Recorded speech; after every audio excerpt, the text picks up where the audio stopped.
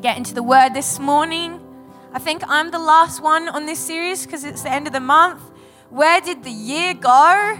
Oh my goodness, we're about to head into December. Thank you very much for that. We are talking about created to worship. And, well, you showed me very well this morning that you were created to worship. You know what's up.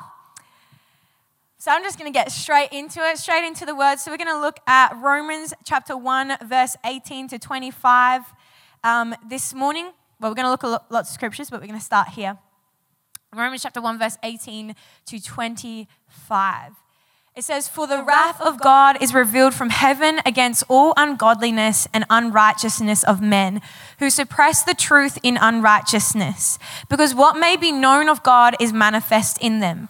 For God has shown it to them. For since the creation of the world, his invisible attributes are clearly seen, being understood by the things that are made, even his eternal power and Godhead, so that they are without excuse. Because although they knew God, they did not glorify him as God, nor were thankful, but became futile in their thoughts, and their foolish hearts were darkened.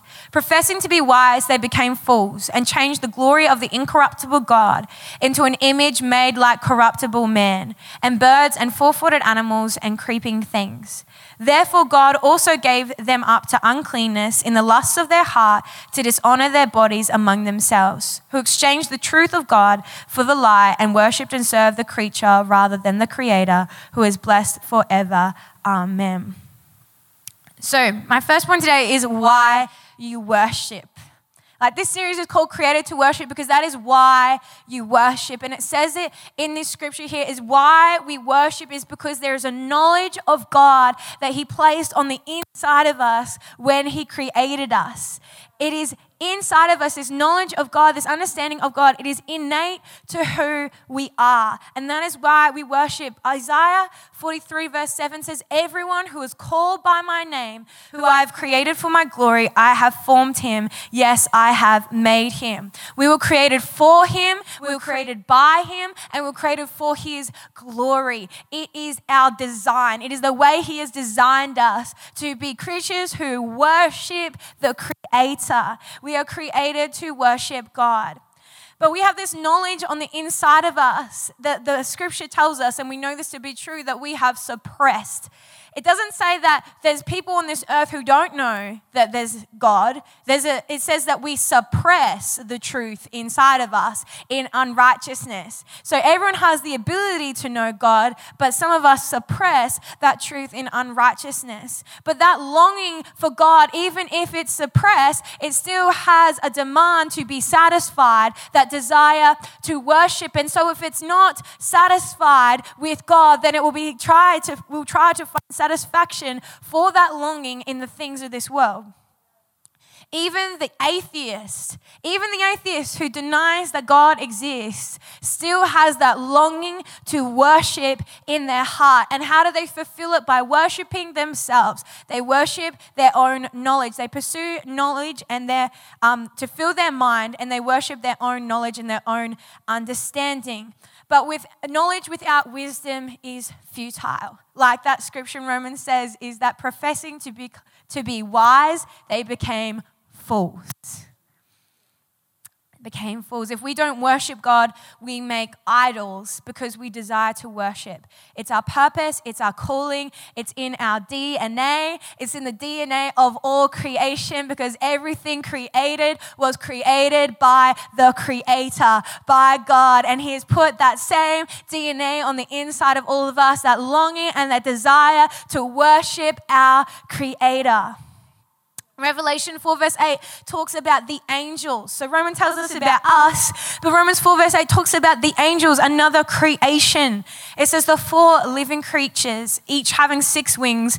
I just want to put it out there. I've seen so many memes about angels lately, and I'm glad people are starting to depict them real. That's scary. Honestly, if you draw an angel, what they really look like, some of them, and how they're described in the Bible, 4 living creatures, each having 6 wings, were full of eyes around and within. Can you imagine that? Eyes just all, it's scary enough when someone just stares at you, but that's scary, covered in eyes. But the cool thing about they're covered in eyes, so everywhere they look, they can see what God's doing. Like nothing God does is going to be outside of their sight, because they've got eyes all around and they're around the throne. They're like watching God. Let's see what you're doing.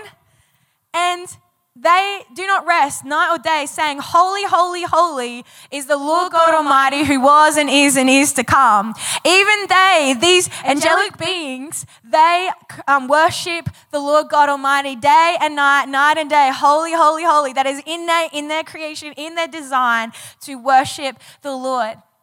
Psalm 66 verse 4 tells us that all the earth, which earth is actually translated as literally the land and all the inhabitants within it. So not just people, but actually things in the earth. All the earth shall worship you and sing praises to you. They shall sing praises to your name. Even Jesus says in Luke chapter 19 verse 37 to 40 that if we don't praise him, the rocks will cry out. We will literally hear the sound of creation praising him if we don't worship, because God needs to be worshipped because he is worthy. It literally says in this verse in Luke 19 that when Jesus was drawing near to the descent of the mountain of Olives, the whole multitude of the disciples began to rejoice and praise God with a loud voice for all the mighty works they had seen, saying, "Blessed is the King who comes in the name of the Lord, peace in heaven and glory in the highest." And some of the Pharisees came to him from the crowd and said, "Teacher, rebuke your disciples. Rebuke them. Tell them to stop worshiping. Tell them to stop praising." But he answered and said to them, "I tell you that if these should keep silent, the stones would immediately cry out." Because he has to be worshipped, because he is worthy of worship. He is God. Everything in creation has this longing, has this groaning inside of them to cry out to God, to worship God. We were created to worship. So if we do not praise him, then the rocks will cry out, because something has to worship him. Psalm 19 verse 1 says, "The heavens, as in the skies, the stars, space, declare the glory of God." Even they declare the glory of God. And I used to think that was just, no matter when it says all creation, whenever is looking at it, declares his glory and praises his name. And that is definitely true. But it's so much more than that. And I want to show you this video in a second. From this guy called Louis Giglio. Some of you have probably seen this clip before, but I remember as a young person, this completely transformed my life, seeing the way that creation actually sings a song of praise to God. So can we just play that video? He says, "Praise him, sun and moon, and praise him, all you shining stars." That's not just a poetic idea. That's really happening, because stars don't just shine, stars also sing. Let me just show you a couple more stars. This one is called the Vela Pulsar, and it's magnificent. It's 1,000 light years away. It's a highly magnetized neutron star. Right. It simply means this star exploded into a supernova, and in the case of the Vela Pulsar, it collapsed back on itself in a magnetic entity, and as a pulsar, it began oscillating on its axis. This one oscillates 11 times a second on its axis. And as it is oscillating, you can see what's happening. It's shooting a radio frequency out of itself. When they aimed the radio telescopes at the Vela Pulsar, this is what they heard. And this is what this guy does 24/7, day and night, 365 days a year. This is what, from 1,000 light years away, the Vela Pulsar sounds like right now. This is it. Listen to this.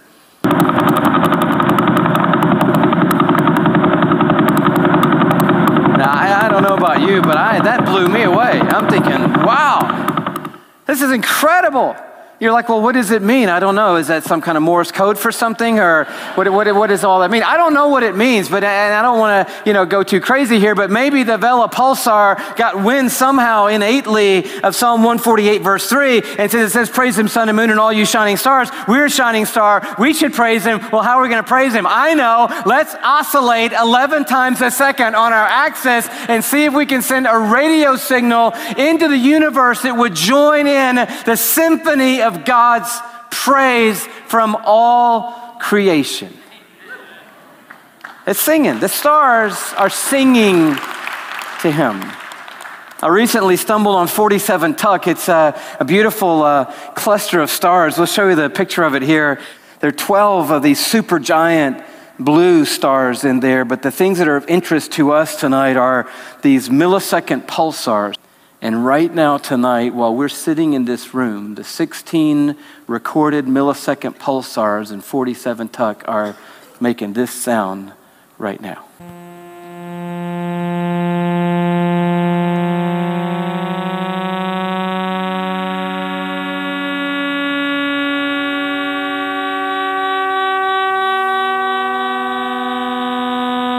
That was a little out of tune.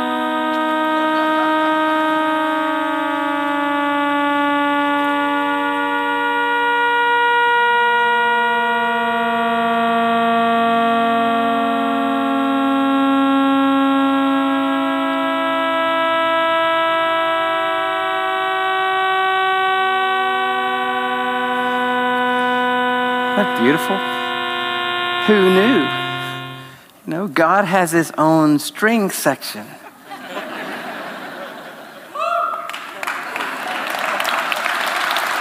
Isn't that beautiful? And we just looked at 11 times a second pulsar and 16 millisecond pulsars, and you start seeing Psalm 48 come to life. But look down in verse 7, it says, "Praise the Lord from the earth, you great sea creatures in all deeps." The whale songs could sound like this right here. Take a listen.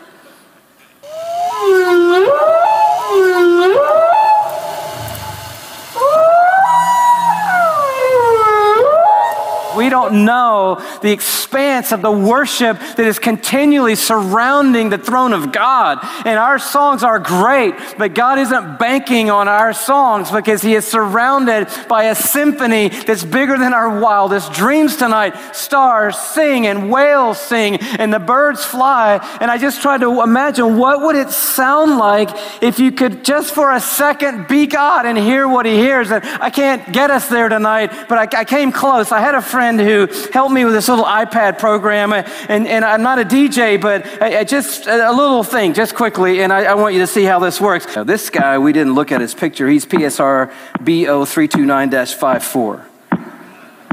And he's only rotating 1.5 times per second, which is not all that much, but we need him in our little experiment we're going to do here, okay? And then we had the Vela Pulsar. You remember the Vela Pulsar, right? So that's that guy. But that's a little too fast for what we're trying to do, so we're going to slow that down, okay?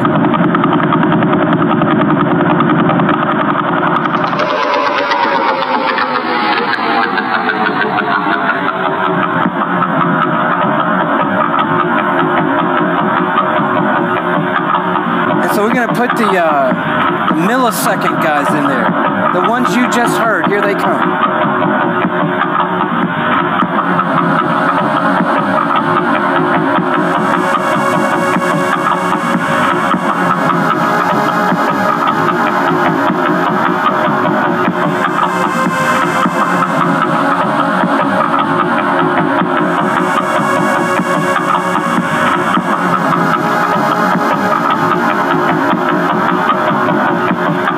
Some whales. Okay, those same whales that you just saw, undoctored and unedited, here they come.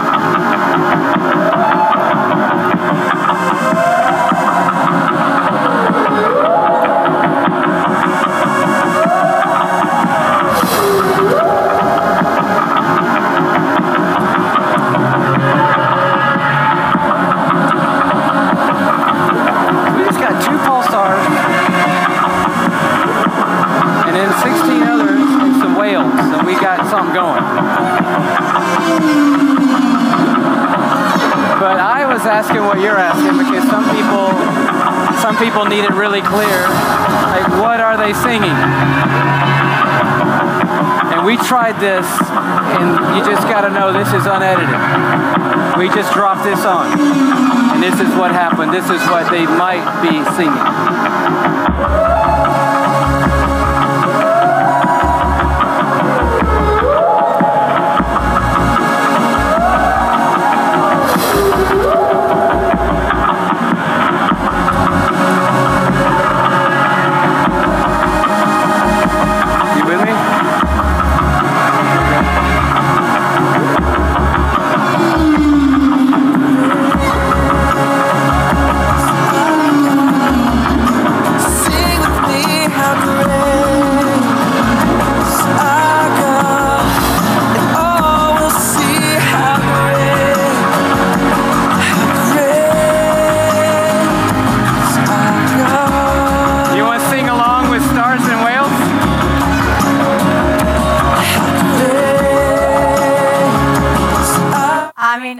obviously not necessarily exactly singing that. I love how they lay the Christopher, but I love that though because it shows how we just add a layer onto what creation's already singing.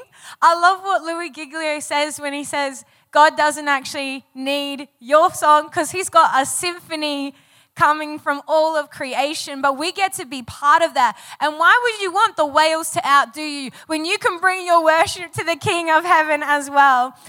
It doesn't matter whether the song is actually how great is our God or not. It's standing back and looking at all of these things individually and seeing all of creation truly sings the praise and the glory of God. And we get to be part of that. That's just a huge wow moment that all creation worships him. And so if we are not worshiping him, then we are not fulfilling our purpose.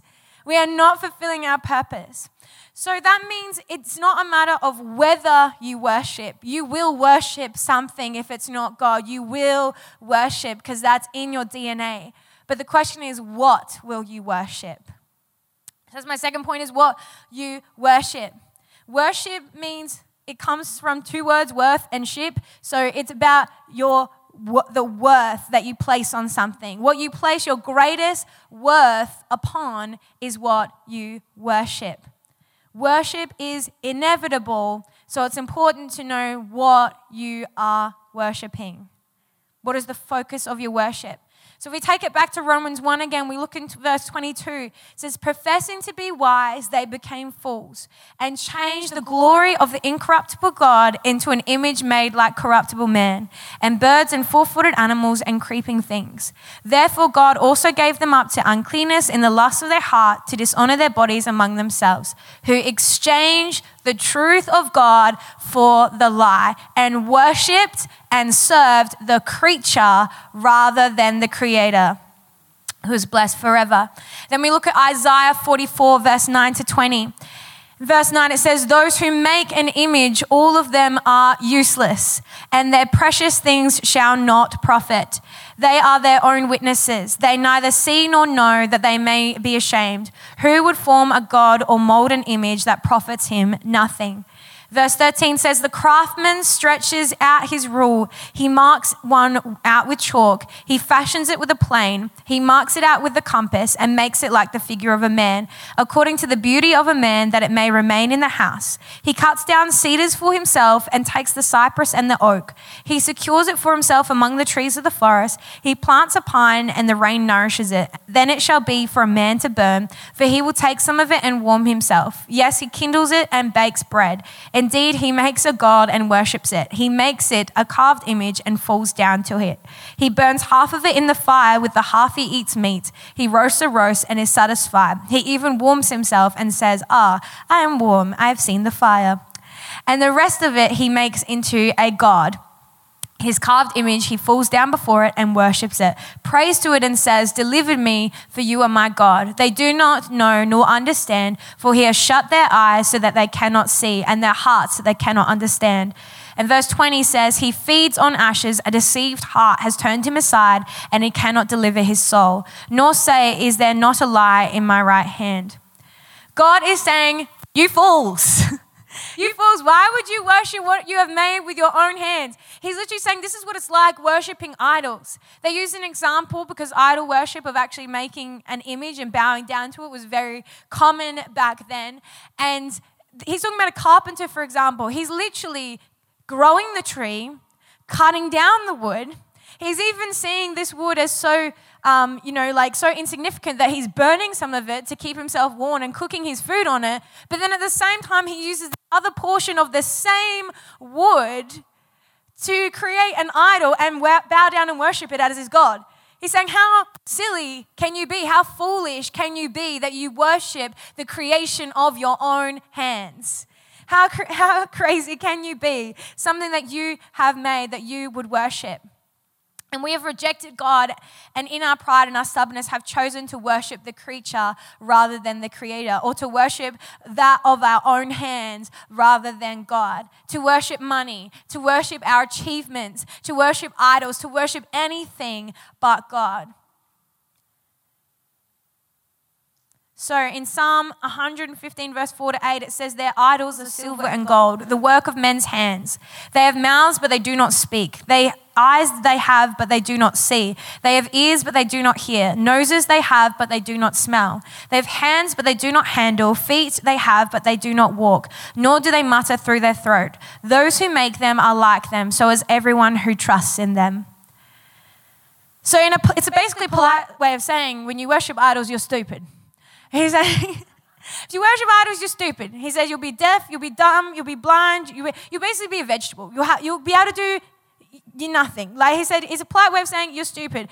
If you make an idol, you will be like it. If you want to make that image and bow down to it, then you'll be just like it. This inanimate, useless object.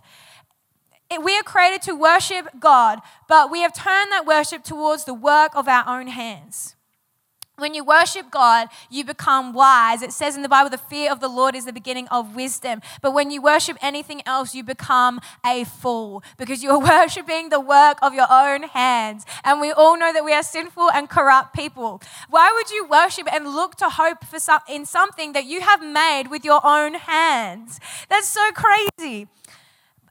But you may not worship a statue. You may not have a Buddha in your house that you worship. You may not do tarot cards, or you may not worship Satan or something. But, do you worship something else? I think so many people, we look at our lives and we go, well, I'm not a Satan worshiper. I don't have a Buddha in my house. I don't, whatever. So I'm good. I'm not worshiping idols. But what are our modern day idols? Do you worship something else? I teach our youth that Sundays and Fridays are sacred days you want to set aside for God. You want to be in the house and be here to come and worship God. You could be playing cricket or soccer. You know how many sports they like to play on Sunday mornings when church is going on. You could be going to family brunch, or you could be in the house of God worshiping Jesus. What do you place your greatest worth upon? I know it's sometimes difficult for people with your work. Like, I get it. Some people, you're literally saving lives in your job and stuff like that. Saving lives, wait for nobody. So it's really important. But my question is, if you're putting something else in the place of that time with God, have you taken it up with God? I'm not telling you what to do, but I'm saying go and talk to God about it. Are you setting aside the time that you need for Him? And I just want to tell you, for anyone that's worried about that, is God will bless you for that. When you set aside that time for Him, when you make that effort for Him. I've never gone without for having given up these times to be with God and miss out on other things. I was even talking about this with my youth in the car. I remember one of my first jobs, I said straight up, I used to work for Build-A-Bear Workshop, making teddy bears. And I was one of the first employees there when they first opened the store. And I straight up said, I do not work Friday afternoons, and because I'm running a youth group, and I don't work Sunday mornings. I can work Sunday afternoon, but not Sunday mornings because I've got to be at church. And they're like, yep, no worries, cool beans. Anyways, what do? They want to roster me on Sunday mornings all the time. Every time they roster me on, I said, I told you already, I'm not working that day.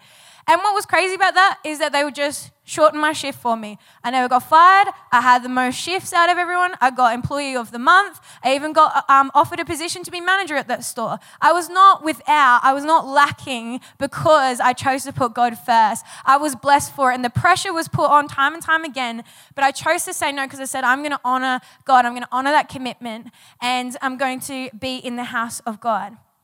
And the thing is, at the end of the day, your job will not satisfy you. We look at COVID the last couple of years, how many people were robbed of employment through that? If your hope is in your job, if you're worshiping your job and putting everything into that, you could lose that in the blink of an eye. But if you put your worship, your worth, everything into God, He is eternal. He will not leave you. He will not forsake you. He will not abandon you. He will provide for you. He is our provider. I'm not saying just give up everything in your life and just be like, well, God will just give me everything, it's fine. No, but I'm saying, what are you putting in the place of God? What is coming before God? You can always get more money, but you can't get back time that you chose to spend elsewhere not worshiping God. This life is temporary. So what are you serving? What are you worshiping? So we all do it. This is another thing. We make an idol out of this, You know why I know that? Why we know we kind of a bit of a slave to this is because every time this dings, we pull it out of our pocket, don't we? And we pull it out of our pocket. Have you ever looked up the stats? If you've got an iPhone, they give you stats of how many times you pick it up.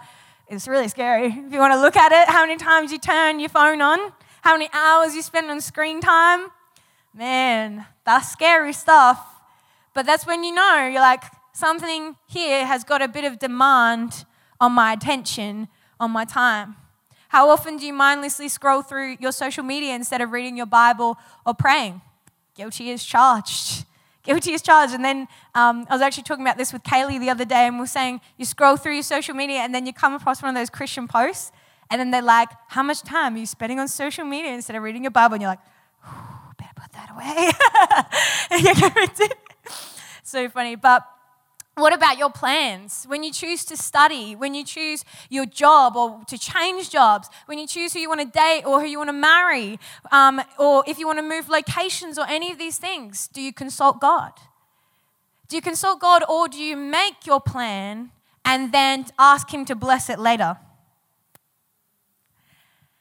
Do you practice affirmations? You know, if you're not speaking scripture over yourself, what are you doing? You're going, I've seen all these ones lately when it's like, I am powerful, I am strong. It tends to be actually a lot of females, unfortunately, that do this, but it's like, I am powerful, I am strong, I am like whatever. It's like, but what's that rooted in? What's that rooted in? Because if you're just making these affirmations and you're not speaking scripture over yourself, actually, it's not in yourself that you're sufficient. It's in Christ's sufficiency that we are, that we have enough. That becomes self-worship. Becomes self-worship, because where do the I am statements come from? Here in the Bible, God says, I am who I am.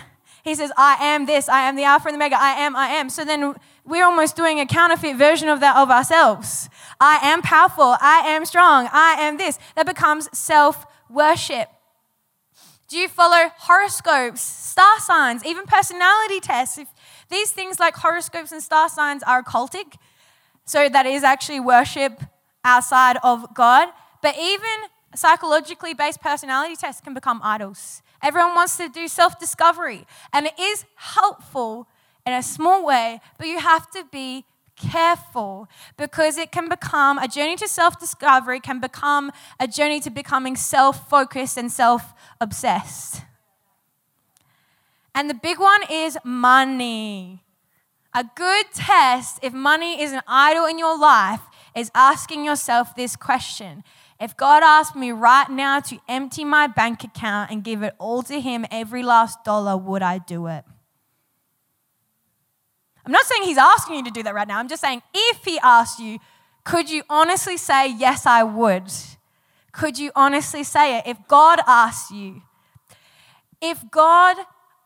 to give up your job for a position that pays half as much, would you do it? If God asked you to increase your weekly tithe to 20% instead of 10%, would you do it? Would you do it?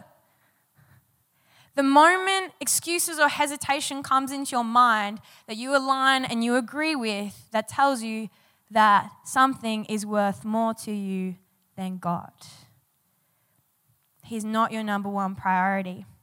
In Matthew 4, verse 8 to 10, it says, again, the devil took him on a very high mountain. So this is Jesus. He's on his 40 days of fasting in the desert. He's pretty exhausted.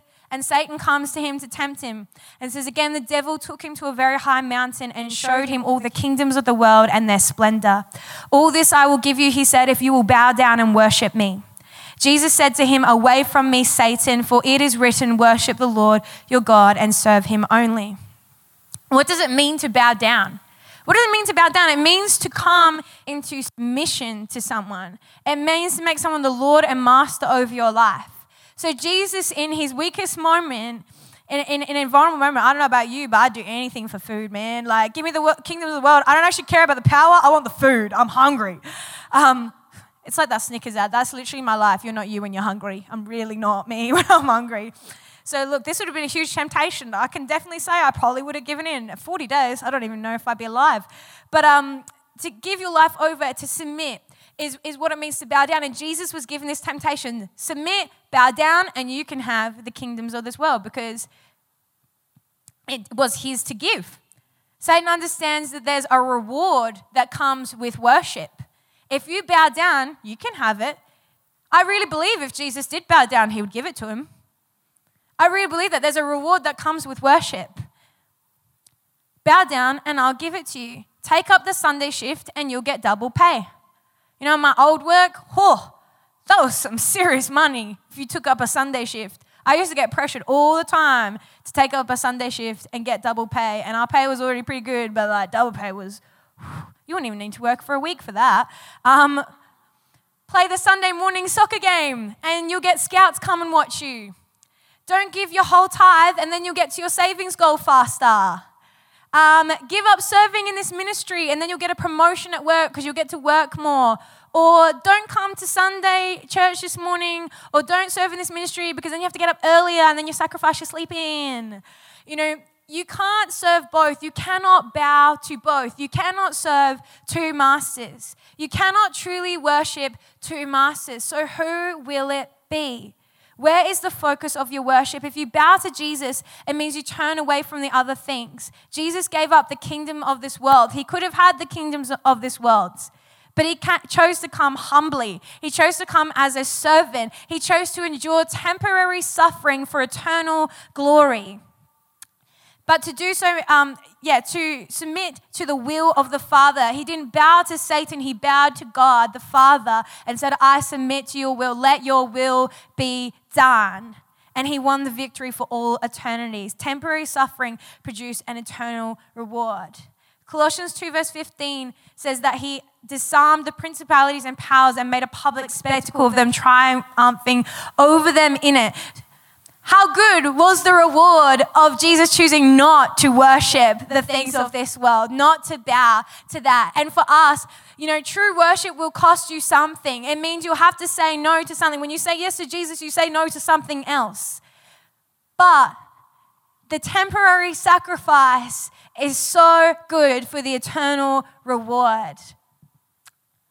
True worship will cost you something. So my third point is how you worship. Worship is the condition of being worthy. It says dignity, glory, distinction, honor, renown, a sense of reverence paid to a supernatural or divine being. It's both an attitude and an act. It's not a mere statement of just singing a song, just singing a song of worship in church. But if the attitude of your heart is not one of worshiping, then you'll become like the Israelites. Because the Israelites they were good at singing their songs. And they came out of 400 years of slavery. God delivered them. And then Moses goes up on a mountain, spends some time with God, and they're like, well, we're out of the physical presence of God right now, so let's make a golden calf and worship it. You know?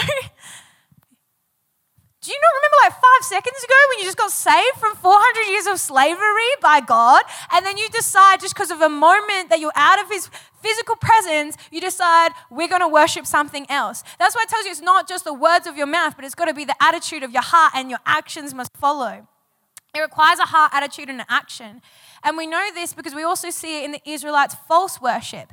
The Israelites demonstrated their worship through action. We see that they were even willing to lay down their children in child sacrifice to worship idols. You know, that's the length, that's the extent they'll go to. They would sleep with the temple prostitutes as an act of worship, and they would also burn their own children to worship. So we know that it requires an action, there's a follow through, and that's false worship. Obviously, definitely are against that. But I'm saying that's how far they would go to worship something other than God. Worship is sacrifice. In Psalm 51 verse 17, it says, the sacrifices of our God are a broken spirit and a contrite heart. From that place, God can do anything in your life because it's humbling yourself, bringing yourself humbly as a servant before God in complete submission to him. If you worship him, then you live in a place like this, putting yourself beneath God, that he would become greater and that I would become less. In 2 Samuel 24 verse 21 to 25, There's a story about King David. It says then, I'm just going to call his name Araunah because I don't know how to say it properly. I'm not, Jewish. And then Araunah said, why has my lord the king come to his servant? And David said, to buy the threshing floor from you, to build an altar to the Lord, that the plague may be withdrawn from the people. Now Araunah said to David, let my lord the king take and offer up whatever seems good to him. Look, here are oxen for burnt sacrifice and threshing implements and the yokes of the oxen for wood. All these things, O King Araunah, has given to the king. And Araunah said to the king, may the Lord your God accept you. Then the king said to Araunah, no, but I will surely buy it from you for a price, nor will I offer burnt offerings to the Lord my God with that which costs me nothing. So David bought the threshing floor and the oxen for 50 shekels of silver, and David built an altar to the Lord and offered burnt offerings and peace offerings and all the things. But I love that. Nor will I offer burnt offerings to the Lord with that which costs me nothing. If I worship God, then I want to give him my all. I'm not going to withhold from him. I'm not going to withhold. Worship is sacrifice. We can give him an offering of praise, of thankfulness, of lifting up our voice. Those things are really good and really important, making a joyful noise to the Lord. But obedience is one of the greatest ways to worship God. It's one of the greatest ways. It's showing up when you don't want to. It's those predetermined decisions, like I said before. It's I will worship in every season and situation. I will not leave church when things get hard. I've already decided that I will not stop tithing when I'm struggling financially. That is a way I worship God, is in obedience to what he's asked me to do. Give 10%. I'll give 10%. Even if I got $5 this week, I will give 10%. Even if I got no dollars this week, I give 10% still, because my worship to God is more important than paying my bills. And I know that God will provide, but I need to honor him first. I'll keep serving in my ministry and going out of my way for the young people that I've been called to serve until God calls me out, because that is how I obey and serve and worship God. Even if it's inconvenient, I'll keep sponsoring children, even though sometimes it's not great on the wallet, but it's for God's kingdom. And he has blessed me to be a blessing, so I will worship him in this way. I will keep speaking the truth and sharing the gospel, because that is the way I worship him in obedience, even if it costs me, and it cost me friends. I tell you what, I don't have a single friend from when I went to school. I had a big friendship group. Not one of them talked to me anymore because of the choice I made to follow the gospel, follow after Jesus. But it will cost you something, but it's for an eternal reward. I will keep praying when it's hard. I will humble myself. I will repent. I'll let the words of my mouth and the meditation of my heart be pleasing in his sight. I will choose not to gossip. I will make peace. I will choose to love my enemies and pray for them. These are all things that we do to worship God. It's a lifestyle that we live out of our love, our reverence, our awe for God. I want to be in obedience and alignment with you because I worship you. So I will give you my all. I just want to say, people who struggle to worship have not read their Bible enough. This book is full of songs of worship, of reasons to worship God. And it's just amazing because for myself, I wouldn't call myself a songwriter. I write songs, I dabble in it. I feel like songwriter requires like a certain level of technical ability that I don't have. I'm more of a mediocre guitarist, piano player, singer. And then I just do the things and then I send it to people who are more skilled and then they fix it up. But it's like that song. So the song we sang, The Reason, I wrote that song in 15 minutes after a time of spending time in the Bible. I was reading Jeremiah 10, verse 10 to 13. And all of a sudden I was like, feel a song coming on. But it was so easy to write because it just came like that, because it was just words of worship from the word of God. I don't find it hard to write lyrics. I find it hard all the technical stuff. But I don't find it hard to write lyrics in songs of worship because it comes out of it comes out of my heart and my love for God and from what I've learned from here. I don't write a single song that doesn't come from here, from this word, because this is where I learn how to worship. I see how God has transformed and changed lives, and I was like, oh my goodness, wow, God, you are so incredible. You are so amazing.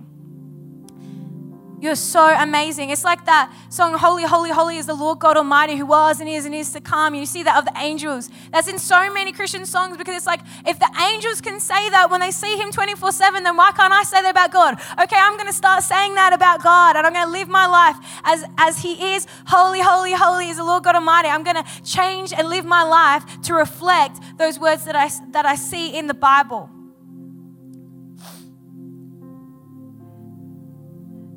And we're going to come into a time of worship, and this is a song they wrote back in 2017. It's been a long time coming.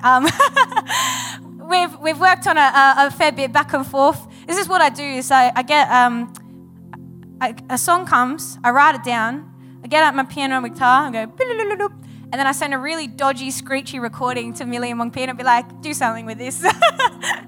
And then they bring all the technical and beautiful musical ability and all that, and then they make it sound like a song, and then it sounds nice. But this song is from Psalm 27. Verse 4, and it says, one thing I've desired of the Lord that I will seek after, that I may dwell in the house of the Lord all the days of my life, to behold the beauty of the Lord and to inquire in his temple. And there's also in Psalm 8 verse 4, I'm pretty sure it is, where it says, who are you, God, that you would be mindful of the Son of Man and that you would care for him? And this song, worship, like I said, is not a song, it's not epitome of worship itself, just singing a song. But it's, like I said, it's about reading the word of God, getting that inside of you, speaking that word, getting it inside of you, letting it change and transform your heart. So then when you walk outside of these walls, that you live a life that reflects those words that you have spoken. It is almost impossible, I would actually say it is impossible, to truly sit in the presence of God, to sing such words, to truly mean them, and then to leave this place completely unchanged, to leave this place and to not live that out. And I just want to give you an opportunity. Our God is so good. Like, we can't run out of words to say about him. There's so many things that we can say, but I just want to encourage you. Maybe you're like, I'm worshiping other things. This is my first encounter with God today, or maybe it's your 100th, but this is the first time that you decided, hey, I actually need to start worshiping the right things. I need to start worshiping God, the creator, instead of the creation, instead of the work of my own hands. And I just encourage you, with every eye closed in this place today, if that's you, and you want to have a relationship with Jesus, if you want to know him today, then I encourage you just to lift your hand in this place, and I'd love to pray with you. Awesome, I see those hands. Is there anyone else? Awesome, I see that hand. So good. Beautiful. Well, we're just going to pray together this prayer. So I just encourage everyone just to pray with me, just to encourage our friends here who've just lifted their hands. But this is just a prayer just to ask Jesus to come into our life. So, dear Lord Jesus, I thank you that you love me. I thank you that you love me so much, that you gave your life for me. I believe that you died on the cross for all of my sins. And I believe that you rose again to give me eternal life. I ask you today to come into my life, to be my Lord, which means I'll follow you, and to be my Savior, which means I'm set free. Thank you, Jesus. Amen.